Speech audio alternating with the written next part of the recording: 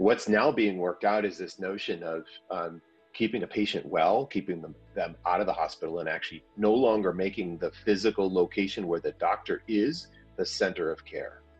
Irrespective of whether it's telehealth or just the dynamic that COVID introduces of reduced contact between a physician and their patient, and then how we use data and how we deliberately design services to drive at the best outcomes for the patient and also for our commercial objectives. Pharma is trying to find ways of how can we almost kind of create separations within our own company so that we can have bits of the company where we are able to move quickly with those partnerships and be innovative and not have all the risk associated with it. Hello, and thank you for joining us on this edition of the ZS Associates podcast. My name is Jennifer Curtis, and I'm your host. Today we're going to have a panel discussion on the implications of COVID for our future healthcare world. We're looking at this from the lens of pharmaceutical and medtech companies. We want to explore COVID not just as a unique event and implications specific to it, but more the wider trends that we anticipate playing out and how that will lead to a fundamental shift in how pharmaceutical and medtech companies will engage with customers. Some of the trends that we will be exploring include evolving commercial models, new definitions of value, and the rise of telemedicine. What does this mean today for pharmaceutical and medtech companies and how they need to prepare and invest to win in the future? To explore these questions, I'm joined by three of my colleagues who have been leading efforts across the firm to help companies anticipate and plan for evolving business models.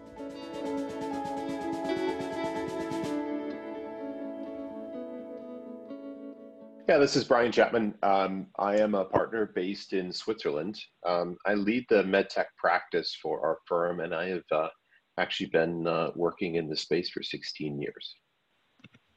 And this is Mark Saunders. I'm a partner based in London, and I'm a member of our Client Service Council, which supports all of our major pharma clients running their day-to-day work. And as part of that, I lead our relationship with one of our large accounts. And hi, my name's David Jackson, also based in London, also a partner, and I'm leading some of our global accounts and often working with the commercial operations function, so often at this interface between customer-facing teams, analytics, and Salesforce processes. Great, so let's start looking very broadly. Imagine we're 5 years ahead from today. What's going to drive pharmaceutical and medtech success? I think there's going to be a component of patient decision-making which becomes significantly higher across a broader number of different therapy areas. We're already seeing patient choice going up because of increased access that patients have to data and the increasing role that they have in actually paying for some of their treatments. But I think this will also only rise as we have portfolios that are more full, that can cover all of the different patient needs, and therefore patients will be able to choose based on different features than just the clinical benefit of the drug. And in addition, through COVID, we've seen an increase in telehealth, which is going to be here to stay based on a bunch of data that we see, seeing about 10% of patients engaging in telehealth previously, now going up almost fourfold, and we project that being maybe threefold in the future. You know, I think, Mark, that's great.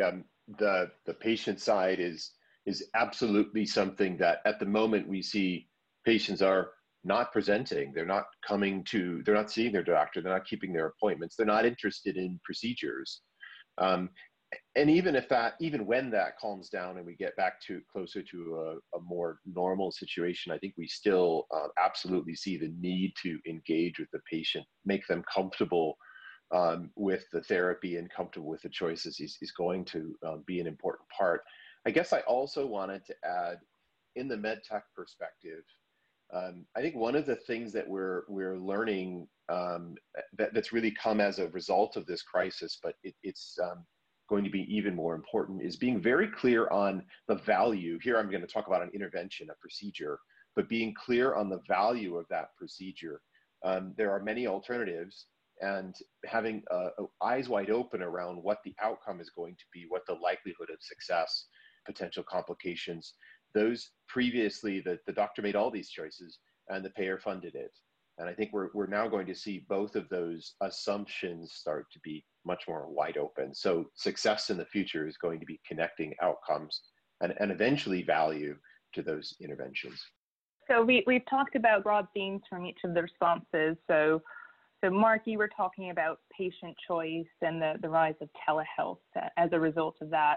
Brian, you talked about this idea of value and needing to connect outcomes to specific value. I think these are trends that we definitely see in a few different areas. Let's deep dive on the first one, which is telehealth. So let's look at that as an emerging trend. What are some of the signals that we're starting to see that this is really going to lead to a shift in the current market? Well, maybe to start with, I mean, just some things that we're already seeing. So we're seeing regulations being relaxed towards telehealth, and more payers starting to reimburse telemedicine. We're saying from some research that we've done that, as I said, 17% of doctors are currently using telemedicine, but that is expected to rise long term to over 40-50%. And we're also seeing an increased setting of appointments and increased use of apps that are going up 2-3-fold as a consequence of COVID. So there's a lot of indicators that are COVID driven, but then there's a lot of discussions and feedback that we're getting that this is here to stay.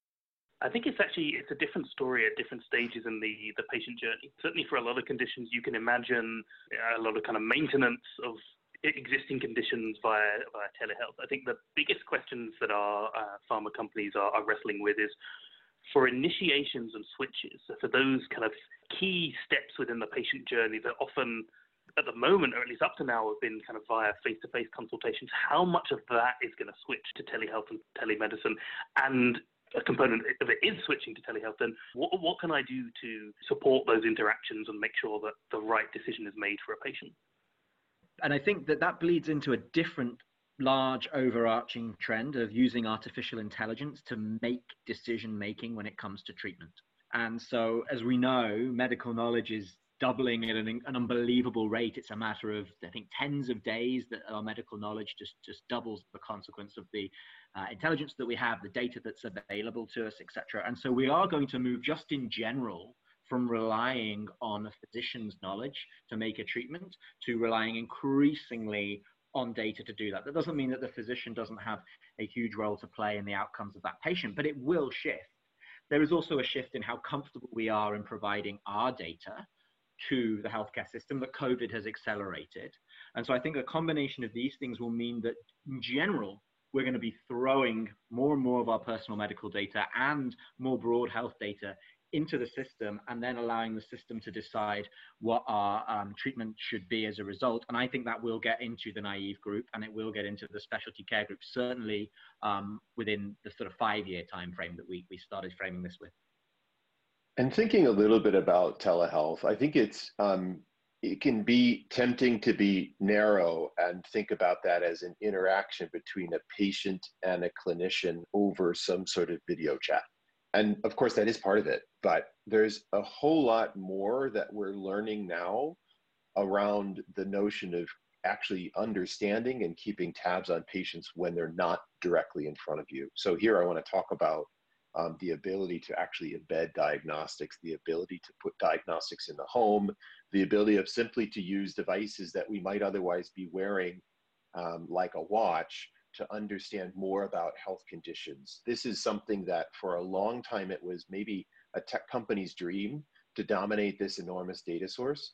But what we've seen is that actually a lot of these capabilities are able to keep patients out of the hospital. And at a time when going to the hospital has a lot more ramifications than just cost, we're suddenly saying, wow, those capabilities I had before, like how can I turn those on? But I think longer term, we work out a lot of the payments, we work out a lot of the, should I pay a doctor to review data? How do I make sure that data is actually giving me a meaningful signal? Mark mentions AI as a big part of that. What's now being worked out is this notion of keeping a patient well, keeping them out of the hospital, and actually no longer making the physical location where the doctor is the center of care. I think that's the part for me, which is the trend that's the thing that's here to stay. So if that's here to stay, what does that mean about how the industry should be focusing in order to prepare for that? what I get excited about is actually, for the most part, outcomes about patients and their current general condition is very site specific and really doesn't follow a patient well at all. In my world, where there are interventions, you replace a knee, you could replace a heart valve. It can be very difficult to understand the impact of an intervention on long-term care because of the fragmentation of the data about a patient's well-being. So what I get excited about is the ability to make much smarter decisions, to bring feedback to surgeons, to understand under which conditions different interventions led to a much better quality of life.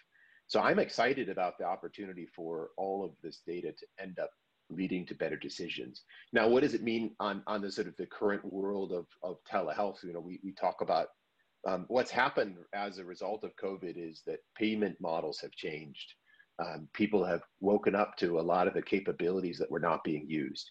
So I think there's a bright future in terms of really connecting decisions and choices made with their eventual outcomes. I think there's a component, irrespective of whether it's telehealth or just the dynamic that COVID introduces, of reduced contact between a physician and their patient, and then how we use data and how we deliberately design services to drive at the best outcomes for the patient and also for our commercial objectives. And I think pharma focusing increasingly there, whether it be an adherence campaign, because I was previously giving you a pack every 3 months and I'm now giving you a pack every 6, or whether it's something that's a bit more like a home diagnostic for a specific treatment. I think there's a lot of plays that are going to have to come now, bringing the site of care, bringing the site of diagnosis, and bringing the site of ongoing support closer to the patient as a result. I think the other thing that we need to watch out for, whether it's pharma company or more broadly, is the engagement that I have with a human on a human level massively impacts the outcomes, because the determinant of my health is partly the drug, it's partly the service, it's also the state of mind that I get from interacting with the people I interact in my healthcare network. And so telehealth will change that slightly, and increasing the periodicity between visits to the HCP will do that as well. What would we be suggesting then to the typical kind of pharma client or med tech client that may have not been investing in this as much? So my view is that there's an enormous prize to keeping the patient out of the hospital, and let's say out of the 4 walls of traditional institutions. And we learned this where those became places where it was risky to be. But eventually we're going to realize it's actually a heck of a lot cheaper to not have patients come, from a societal standpoint, from even a healthcare delivery standpoint. So I think we're sort of if we get on the general discussion of what's the value of telehealth, there are so many, or I should say at least giving care outside the walls of institutions, there are a whole bunch of societal economic benefits. I think there's an important decision to be made here around what has to happen and where does it have to happen. And when we get into the idea of surgeries, for example, there's a major rethinking going on around should surgeries happen in a hospital, in a physician's office, in a purpose-built facility. So even there, when we get into you need to interact with medical professionals, there's still a question of where exactly is the right setting for these to happen. I think there's a whole spectrum of opportunities that pharma companies have with telehealth. If we're thinking about kind of quick wins and things that you need to start doing now. I think awareness and knowledge of telehealth companies and how that even works, who are the physicians who are involved in some of those platforms, is very low in pharma companies. So start to even build your knowledge of that. Start to take into consideration in your targeting of physicians whether they play a role in telehealth, and is there training or additional support that you need to provide them. So that's some very basic stuff that you could be doing today. Secondly, I'd say is make sure that if you have promotional materials, that they're kind of shareable via these platforms, that if there's education and support that you can provide on the platforms, even paid ads are available on some platforms as well. I think there's opportunities for pharma to get involved there. And then the next step, I think, is more, as Mark was saying, in terms of analytics and really reframing and thinking about the physician journey and the customer journey, and how can we better support and automate that within telehealth in terms of protocols, additional education, and things that we can provide to physicians to make sure that the outcomes provided through telehealth are beneficial to us. And then there's the reimagine step, where you're thinking about partnerships, you're thinking about kind of new ways of working between pharma and telehealth companies. But there's a lot that we can be doing even before we get to that step for just pharma and telehealth to be working more in sync together. So building on that point, David, let's go back to one of the topics that you raised earlier, thinking about commercial models. And we've just talked about the patient experience and how that's going to evolve due to COVID, and we're seeing the rise of telemedicine. What does that mean for pharmaceutical and med tech companies in terms of their customer-facing field force? I think we're definitely seeing a trend towards digital, but what will that actually look like? And is that here to stay, or is this an interim solution and everyone's just waiting until they can go back to business as usual? I think when it comes to digital, it's here to stay. I think it's not going to be something that reverts back to the way it was before. I think given that physicians have been used to receiving information differently from pharma companies for some time, and managing without that face-to-face contact, I think it's unlikely that many of them will need the same level of support or the same level of interaction that they've had with pharma in the old world. So I do think digital is here to stay. At the same time, I do see this conflict in some organizations, and as I said, they're almost being pulled in different directions in terms of wanting to make things more kind of digital and AI enabled, so the concept of next best action, next best engagement, and kind of really automating that customer journey, and having a really orchestrated campaign between field resources and your digital platforms and digital engagements. At the same time, I see some organizations who are really looking to really localize the knowledge you have about customers and really equip and train and coach your customer-facing teams to really be working in a very kind of partnership-based model with their customers. A lot of organizations are trying to do both these things, and to some extent they're not mutually exclusive, but I do see a conflict in terms of which do we really want to be world-class at, and some organizations are kind of struggling to understand how these two can work together. I don't think that COVID is accelerating a movement towards digital. I think it's just accelerating a movement away from in-person promotion. We did a study recently, which actually sort of showed, we asked the respondents to think through what their engagement was like pre-COVID, post-COVID, and during, or will be post-COVID and during COVID, with respect to digital and face-to-face. And digital sort of stayed the same throughout. Face-to-face went up from about 90% down to 30%, and then back up to 60% of those who said that they would have that as a primary channel in which they engage. So surely face-to-face is on the way down. I'm not sure digital's up, but obviously that puts greater importance on digital just in general. It also puts greater importance on the segments of one concept, which then feeds into the customer-centric sort of digital revolution that I think you're referring to just in general. Now, I'm going to have a bit of a dissenting view, and that's, of course, because my view is much more related to the medtech world. And I'll tell you, first of all, the starting point of most medtechs is extremely heavy on the in-person engagement between a field-based person and a clinician. That in-person engagement often includes going into the surgery and either providing a service or providing support and clinical discussions during that. So I think realizing that the starting point is quite different, I would say in general, the reliance on that single channel of communication with that single stakeholder we learned an important lesson. Let's hope we learned an important lesson, because on one day, suddenly, that entire tactic simply couldn't happen anymore. That way of marketing, of communicating with your customer, was just off limits. And so we found just how few other mechanisms, as an industry, just how few other mechanisms we had really developed. And so I hope that there was an important lesson there where there's 10% of sales suddenly resulted in zero impact. because of a sudden decision. Now, I have to admit, what I've seen so far is so much eagerness to return to the old model that I worry a little bit that lesson hasn't really taken the full impact that I hope eventually we will take away from it. So one of the things that we didn't touch on was, what are the skills that are required of these customer-facing reps? Before it was using the more traditional one, and now they're going to have an opportunity to create an even more orchestrated experience. David, you mentioned this as well.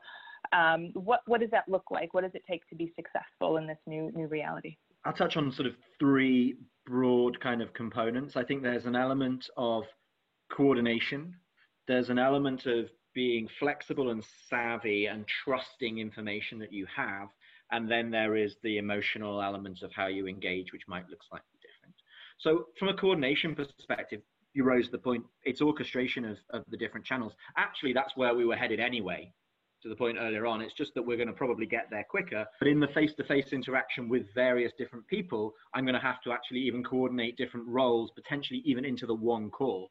Second piece is trusting the data. To the point earlier on, there may be a case now where I'm covering a broader set of customers or a broader span of geographies, or time and the importance of time suddenly comes into when I call on someone in a way that it wouldn't have happened before, previously. So now, maybe I need to trust in the data that I'm getting even more, and then be able to react and be flexible once I've fed that into my planning process. And then finally, there's the EQ bit and the emotional engagement piece. This was always important, but I think it's much easier to establish some form of emotional connection when you meet somebody, particularly in that first instance. And so how can I really, truly drive that engagement with somebody in the first instance in a remote way?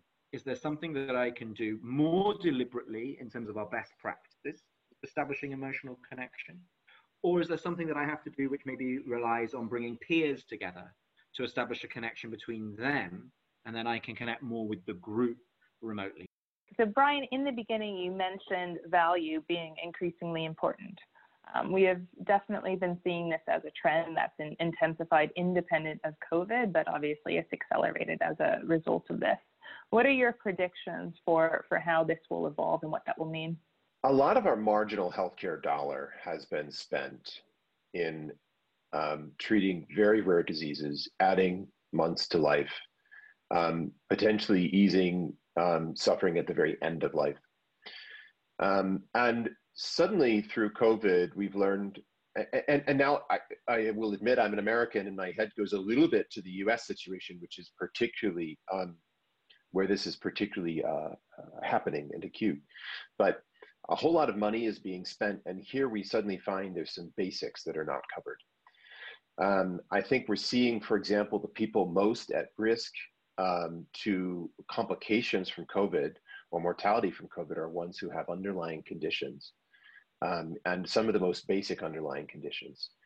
And we're finding that we're lacking some of the most basic resources.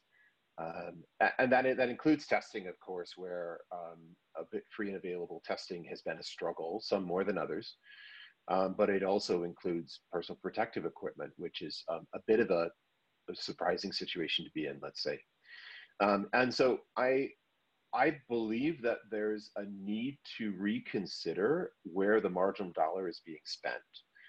Now, how does that actually play out? It's nice to say philosophically, but how does that actually play out when we get into the decisions that are being made day in and day out within a healthcare system? I believe that there will be a higher burden of proof for, in my case, thinking a lot about medical technology, there will be a higher burden of proof for an intervention. Simply because the surgeon wants to do it starts to be insufficient.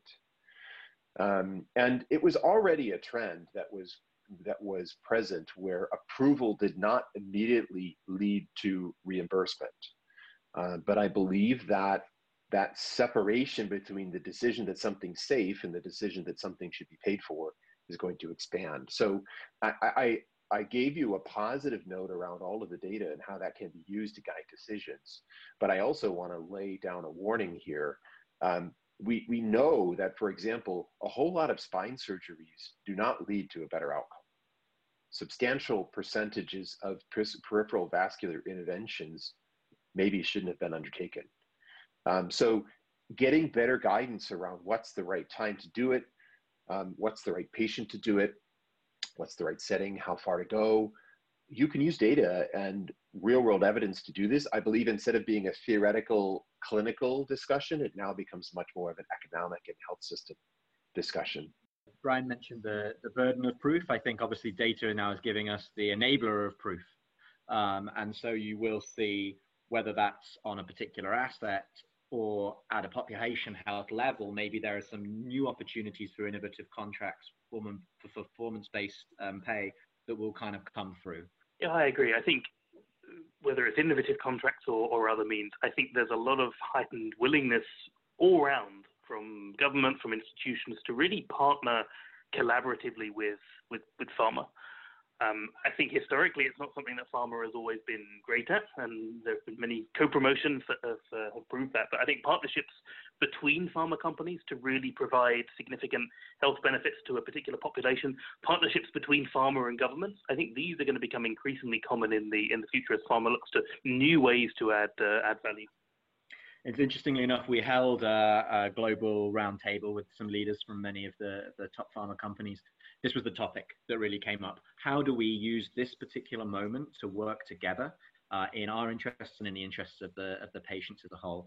A lot of the discussion actually focused on it only takes one bad player, one bad actor to change this around. And they could be even a relatively small company. It doesn't have to be a company in this mix, but as soon as one rotten apple gets in there, it can throw the rest open. So you've mentioned this roundtable discussion that you did where the idea of partnerships with pharma and medtech are becoming much more common. So we know that there's willingness from different parties to work collaboratively with big pharma and medtech. What has this collaboration been like in the past, and how do you see it evolving in the post-COVID world? Pharma as an industry has historically been really bad at this, and we see it this a little bit, especially in collaborations between pharma and innovative kind of digital companies. And often the big, often kind of European HQ'd pharma company comes along with their MSAs and their legal agreements and their teams of lawyers, and the little California health startup is not interested in that sort of partnership and just kind of gets frightened away. So I think pharma is trying to find ways of how can we almost kind of create separations within our own company so that we can have bits of the company where we are able to move quickly with those partnerships and be innovative and not have all the risk associated with it. I think generally the topic of partnerships, I mean, and now I'm going to come from a medtech perspective, I think it's no different. Even collaboration between pharma companies and diagnostic companies, even collaboration between where there might even be ownership stake, has been really, really difficult. And I don't know exactly the underlying reason why. I can tell you I've had a number of conversations more recently with medical technology companies talking about collaboration with tech companies. And what we find is there's this rush to partner, but actually not necessarily a lot of clarity around what they're trying to get out of that partnership.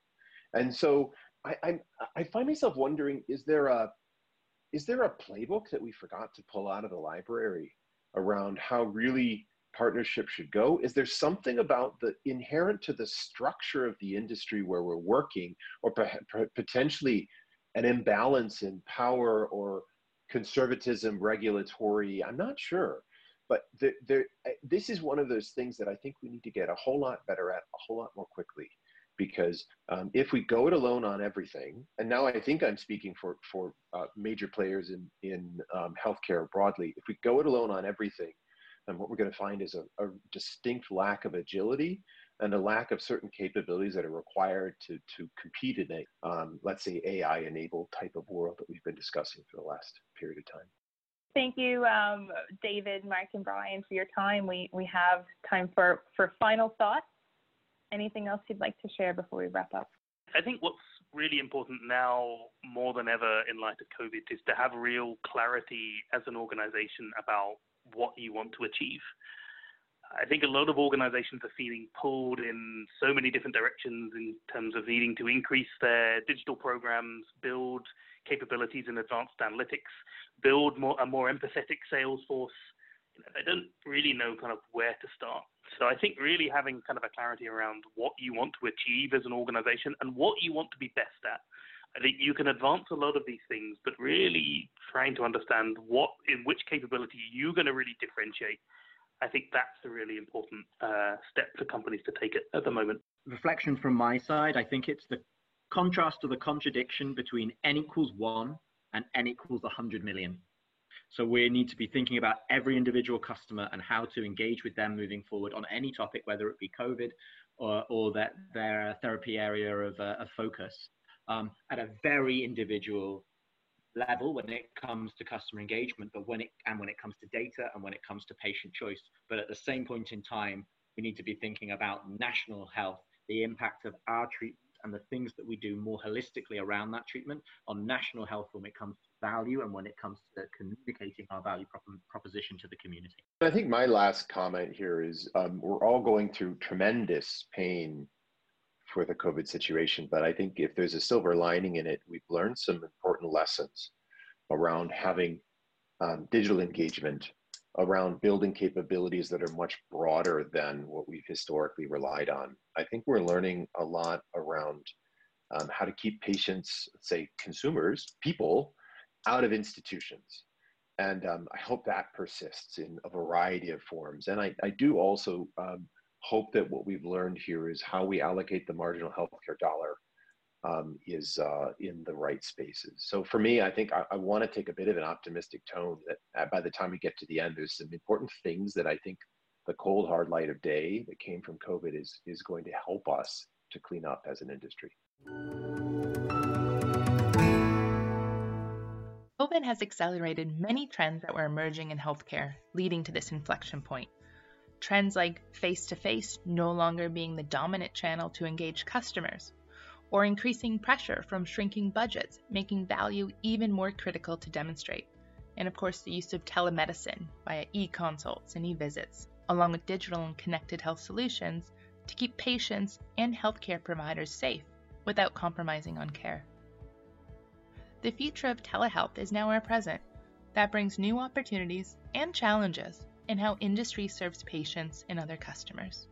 Now's the time for pharmaceutical and medtech companies to decide how they want to evolve and partner with customers to be relevant in the future, to pick the spaces they want to go all in on to competitively differentiate versus the areas that require the minimum just to be in the game. So where do you want to play? And where can you win? The time to answer those questions is now. Thank you for joining us on this edition of the ZS Associates podcast.